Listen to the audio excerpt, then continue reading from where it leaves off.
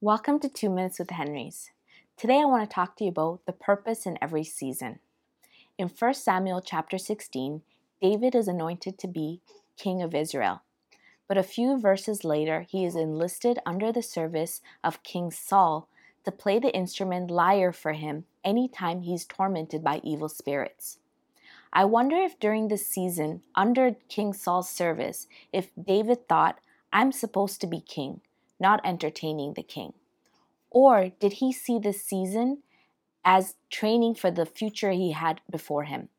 I believe the latter. Every season in life is for a purpose. If we don't recognize that, we can lose sight of what God is training us for.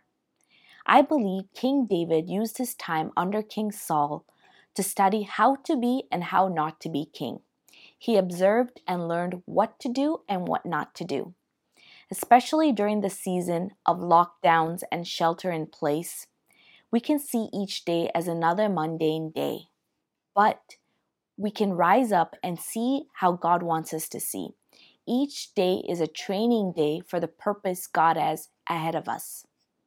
We can only live each day just once, and we never get to repeat a season in our life.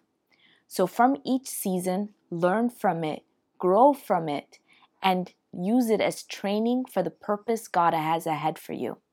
If this has blessed you, like, share, and comment.